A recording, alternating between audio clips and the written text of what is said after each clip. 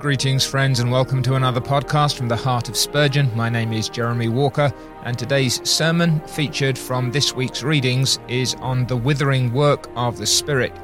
It's a sermon that was delivered on the Lord's Day morning of the 9th of July, 1871, at the Metropolitan Tabernacle. It's the 999th sermon that was published in the New Park Street pulpit, and if you're wondering where 1000 is, then a day or so back we published a lively reading of that sermon, number 1000, or Bread Enough and to Spare. If you're listening to this, hopefully you either have listened to that or will be able to do so as well. You will also know, if you're a regular here, that what we do is work our way through Spurgeon's sermons. We do that on X or Twitter at Reading Spurgeon, or you can sign up at mediagratiae.org/podcasts, find From the Heart of Spurgeon among the other excellent podcasts that they produce, and then sign up for a newsletter where you'll get the weekly readings sent to you so that you can follow along. This week we're reading from Sermon 997 to 1003, and next week it's 1004 to 1010. And next week's featured sermon is 1004, bought with a price, from 1 Corinthians chapter 6, 19 to 20. But back for this week to sermon 999 on the withering work of the Spirit, and it's one of Spurgeon's multi-texted sermons, by which I mean that he has two textual references. The first in this case is Isaiah 40, 6-8. The voice said, "Cry," and he said, "What shall I cry? All flesh is grass, and all the goodliness thereof is as the flower of the field. The grass withereth, the flower fadeth, because the Spirit of the Lord bloweth upon it. Surely the people is grass. The grass withereth, the flower fadeth, but the word of our God shall stand forever." And then alongside of that, Spurgeon puts 1 Peter 1, 23 to 25. "Being born again, not of corruptible seed, but of incorruptible, by the word of God which liveth and abideth forever. For all flesh is as grass, and all the glory of man as the flower of grass. The grass withereth, and the flower thereof falleth away, but the word of the Lord endureth forever. And this is the word which by the gospel is preached unto you." Now, Spurgeon is not averse to using more than one text for one particular sermon, and he does so in a number of different ways at different times. Sometimes he'll show you sequence and develop a particular theological thread, perhaps a sequence of Christian experience or the relationship of one doctrine to another. Sometimes there's just connection or overlap. Sometimes there's contrast. In this case, he has not only Isaiah but also Peter quoting Isaiah, and he does so for some particular reasons which he sets out in a fairly lengthy introduction. He says that the passage in Isaiah may be used as a very eloquent description of our mortality, and you could preach a sermon upon it from the frailty of human nature, the brevity of life, and the certainty of death, and it would be very appropriate. But he says, I don't think that discourse would strike the central teaching of the prophet. Something more than the decay of our material flesh is intended here, and that's where he's going to show us what Isaiah's saying, and that the way that Isaiah handles this language, this image, squares better with the New Testament exposition of it in Peter, which he says I've also placed before you as a text. And his suggestion then is that Peter has landed on what he calls another and more spiritual meaning beside and beyond that which would be contained in the great and very obvious truth that all of us must die. He also wants to show us that this isn't Peter playing fast and loose with Isaiah. What's the subject of the chapter in Isaiah? It's the divine consolation of Zion. Zion's been tossed to and fro with conflicts, has been smarting under the result of sin, and the Lord bids his prophets announce the coming of the long-expected deliverer. In order to make room for the display of the divine glory that will come ultimately in Christ Jesus and his salvation, there would come a withering of all the glory wherein man boasts himself. The flesh should be seen in its true nature as corrupt and dying, and the grace of God alone should be exalted. This would be seen under the ministry of the Baptist first, and should be the preparatory work of the Holy Ghost in men's hearts in all time, in order that the glory of the Lord should be revealed and human pride forever confounded. Now, we sometimes say that we don't think Spurgeon's got everything right. We sometimes say that he's accused of things that he may not be guilty of. And I think here it's a reminder to us that when people casually and cavalierly dismiss Spurgeon as no exegete, he actually works hard to understand the text that he's handling. He's trying to make sure that he's faithful to the Word of God. He'll often say that there are different, if you will, levels of meaning or different degrees of meaning, that it could mean this on the surface, it's got this spiritual substance to it. He might say that it would have meant this to the Jewish nation when it was first preached to them, but we want to take it as referring to the new covenant Israel of God. Those are the kinds of categories and distinctions that he's willing to make. But you see him here wrestling with Isaiah in the light of Peter. So you've also got a reflection here of his convictions about the Word of God itself, the nature of the Bible, the inspiration of the apostles, as well as the Old Testament prophets. It's a really fascinating insight into the way that Spurgeon's hermeneutic, his principle of interpretation, works. He wants us to understand, then, that reading from Isaiah in the light of Peter, the Spirit blows upon the flesh, and that which seemed vigorous becomes weak. That which was fair to look upon is smitten with decay. The true nature of the flesh is thus discovered, its deceit is laid bare, its power is destroyed, and there is space for the dispensation of the ever-abiding word and for the rule of the great shepherd whose words are spirit and life. There is a withering wrought by the Spirit, which is the preparation for the sowing and implanting by which salvation is wrought. And that's when he goes back to John the Baptist. Most appropriately, he carried on his ministry in the desert, for the spiritual desert was all around him, and he was the voice of one crying in the wilderness. He was the one who hewed down rather than who planted. The axe by his ministry was laid to the root of the trees. Stern as Elijah that is, his work was to level the mountains and lay low every lofty imagination.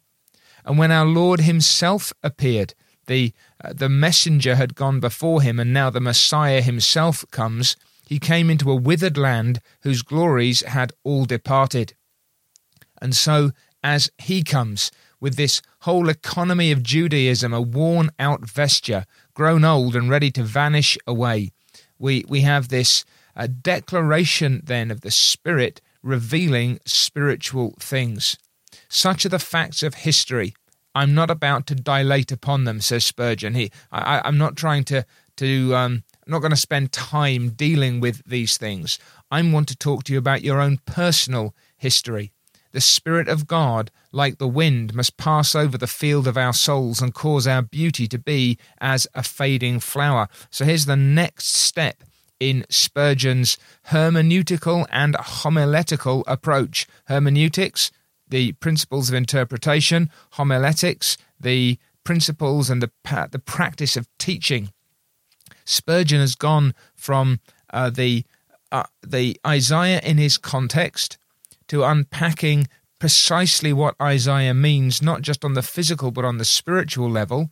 He's tried to do that in the light of the way that Peter handles Isaiah. He's shown how that happened with John the Baptist when he came, and what Christ came to in a withered, spiritually withered environment. And now he's moving it down another degree, and he's bringing it up close to us. The Spirit of God must so convince us of sin and so reveal us to ourselves that we shall see that the flesh profits nothing, that our fallen nature is corruption itself, and that they who are in the flesh cannot please God. There must be brought home to us the sentence of death upon our former legal and carnal life, in order that the incorruptible seed of the Word of God, implanted by the Holy Ghost, may be in us and abide in us forever. With that in mind, and you see how he's now moved to the point of the sermon that he intends to preach, he's going to address two particular elements: the withering work of the Spirit upon the souls of men, and then a few words upon the implanting work, which also always follows where this withering work has been performed. The first of those is the vast bulk of the sermon, following on from this quite unusually lengthy introduction. So then, the work of the Spirit in causing the goodliness of the flesh to fade. And he's got 7 points here, and the intention as he works through these points is really to expose false refuges, to teach us our genuine need of a Saviour, the bringing low by the Holy Spirit of the proud heart.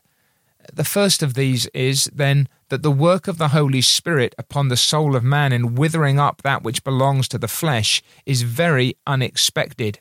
"What shall I cry?" said the prophet.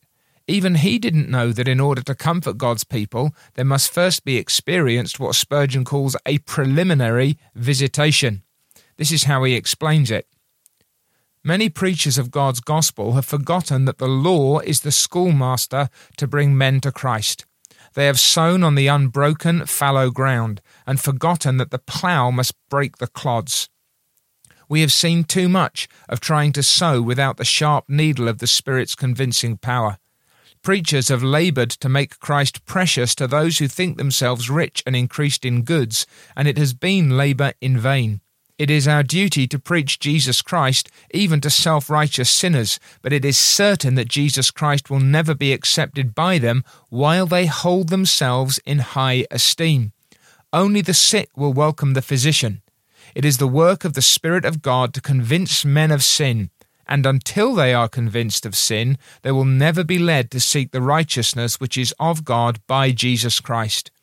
I am persuaded that wherever there is a real work of grace in any soul, it begins with a pulling down.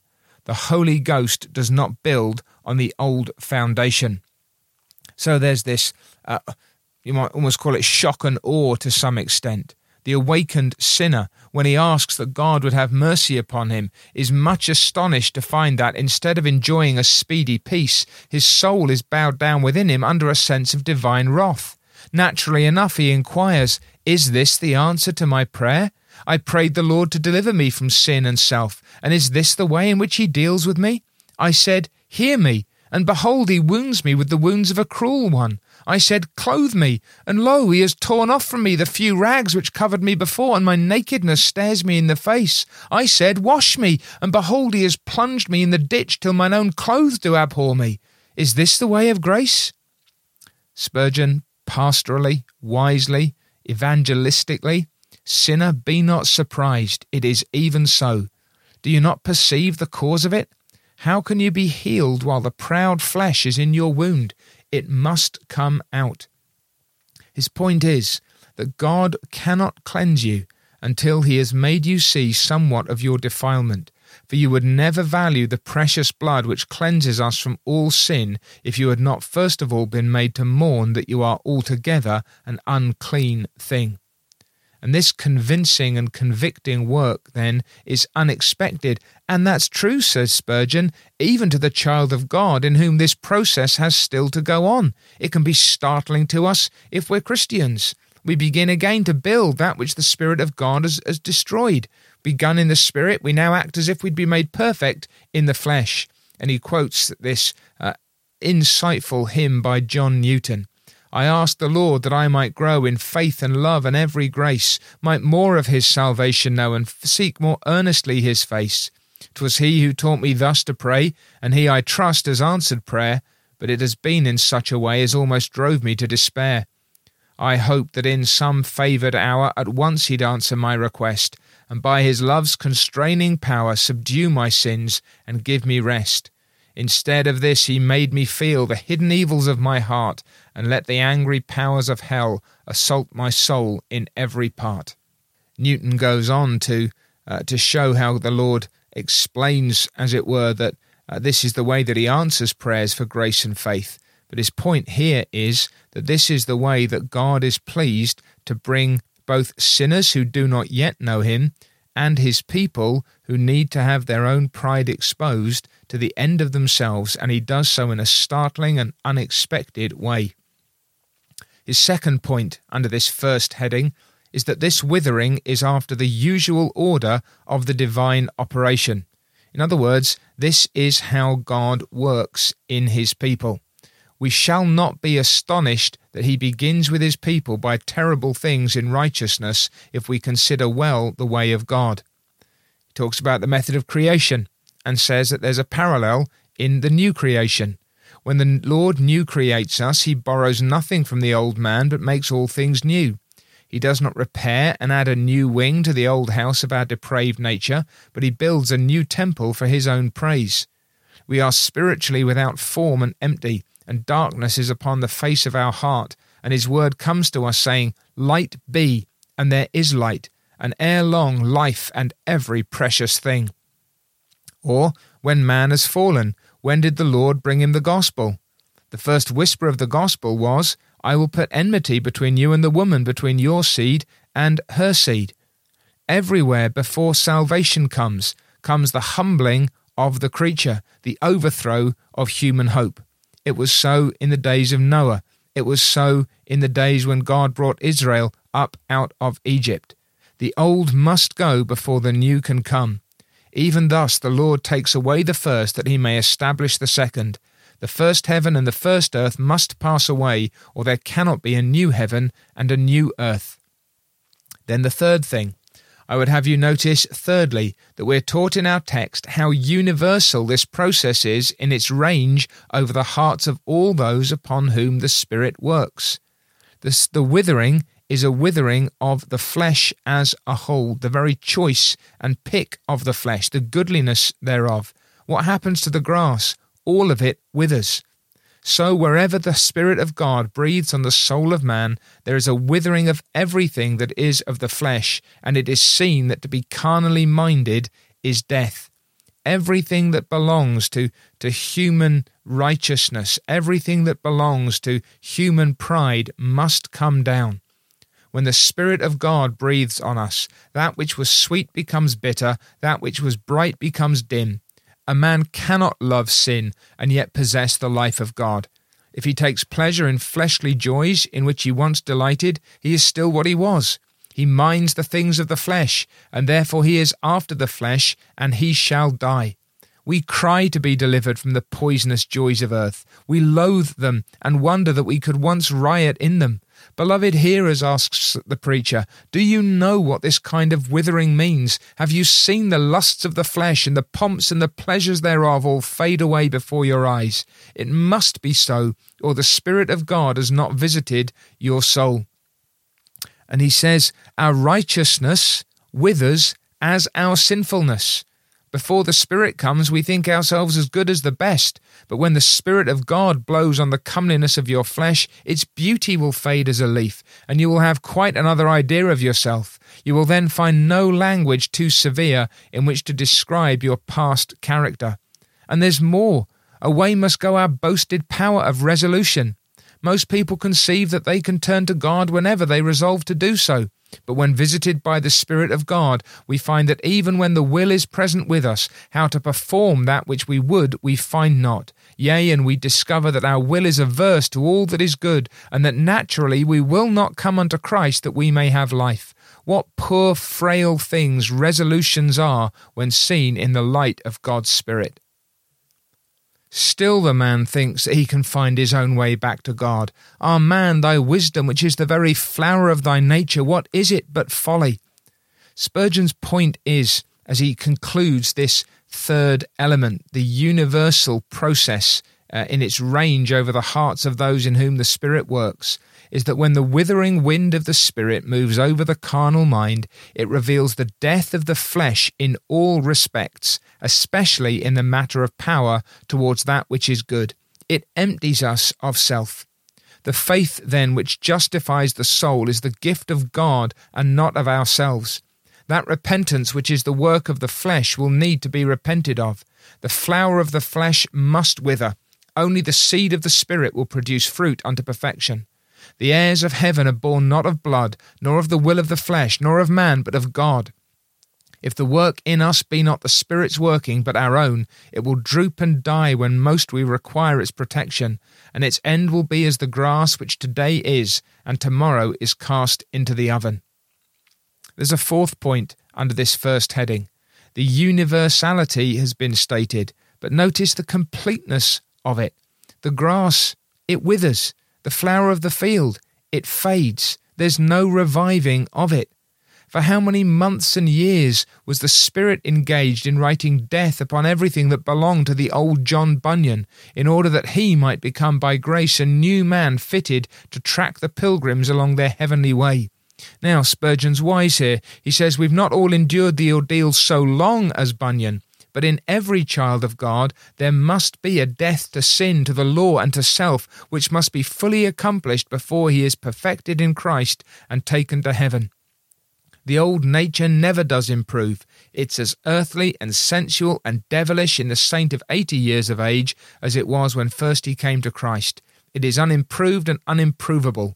Towards God it is enmity itself. Every imagination of the thoughts of the heart is evil, and that continually. Spurgeon's referring here to the battle, even in the most mature saint, against the remaining sin of our hearts. He goes on, here's the fifth of those 7 headings under the main heading. All the withering work of the soul is very painful. I think those who experience much of it when they first come to Christ have great reason to be thankful. Their course in life will, in all probability, be much brighter and happier, for I have noticed that persons who are converted very easily and come to Christ with but comparatively little knowledge of their own depravity have to learn it afterwards and remain for a long time babes in Christ and are perplexed with matters that would not have troubled them if they'd experienced a deeper work at first. He uses an illustration of the great mercy for the city of London when the great fire cleared away all the old buildings which were the lair of the plague, and a far healthier city could then be built. And it's a great mercy for a man when God sweeps right away all his own righteousness and strength, when he makes him feel that he is nothing and can be nothing, and drives him to confess that Christ must be all in all, and that his only strength lies in the eternal might of the ever-blessed Spirit. God then does not intend to graft the system of grace upon corrupt nature, nor to make the new Adam grow out of the old Adam, but he intends to teach us this: you are dead, and your life is hid with Christ in God. Salvation is not of the flesh, but of the Lord alone. That which is born of the flesh is only flesh, at the best, and only that which is born of the Spirit is spirit. There's nothing that can be in the flesh, of the flesh, in regard to our salvation, for if so, there would be a division of the honour between the flesh and the Spirit. So give up your own self-confidence, says the preacher, and let the work be, and the merit be where the honour shall be, namely with God alone. Now, I think that last point, that it's the honour of the Spirit to wither, may be Spurgeon's 6th heading, but at least in the edition that I'm using, we go from 5 to 7. I wonder if either he's misnumbered that and it's meant to belong to point number 5, or if that in itself is point number 6. But the 7th heading, at least in the text, is that the last word by way of comfort is to those who are passing through the process we are describing. It gives me great joy when I hear that you unconverted ones are very miserable, says this man, for the miseries which the Holy Spirit works are always the prelude to happiness. It is the Spirit's work to wither. The Spirit of God it is that withers the flesh. It is not the devil that killed my self-righteousness. If it were, I might be afraid. Nor was it myself that humbled myself by a voluntary and needless self-degradation. It was the Spirit of God. This is not cruelty on the part of the preacher. This is actually loving kindness. This is a man who knows that unless the infection's cut away, there can be no healing. And so when someone is spiritually brought low, Spurgeon says that's the preacher's joy, because he knows that that's the prelude to happiness. He doesn't delight in misery for its own sake, but he delights in that Spirit-worked withering, which is the precursor to a lifting up. Blessed be the Holy Ghost when he kills me, he says, when he drives the sword through the very bowels of my own merits and my self-confidence, for then he will make me alive. I wound and I heal. He never heals those whom he has not wounded. Then blessed be the hand that wounds. Let it go on wounding. Let it cut and tear. Let it lay bare to me myself at my very worst, that I may be driven to self-despair, and may fall back upon the free mercy of God, and receive it as a poor, guilty, lost, helpless, undone sinner, who casts himself into the arms of sovereign grace, knowing that God must give all, and Christ must be all, and the Spirit must work all, and man must be as clay in the potter's hands, that the Lord may do with him as seemeth him good. Rejoice, dear brother, however low you are brought, for if the Spirit humbles you, he means no evil, but he intends infinite good to your soul.